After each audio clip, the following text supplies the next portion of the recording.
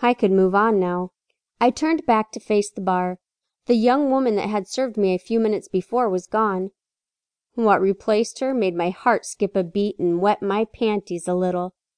A tall, muscular, dark-haired man with deep dimples on both cheeks stood before me. "Need another one, sexy?" he asked in a smooth way. Yeah, sure," I stuttered. He brought me another beer. I finished the first beer. I watched as he served the other patrons. I started on my second beer. He walked back my direction. The woman bartender came back and took over. The man put his arms on the bar across from me and leaned over, his face now equal with mine. "I'm Aiden. What's your name, story, and pleasure?" His dimples deepened.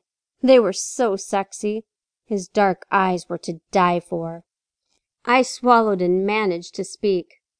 "Layla. Cheated on. To experience something new and different."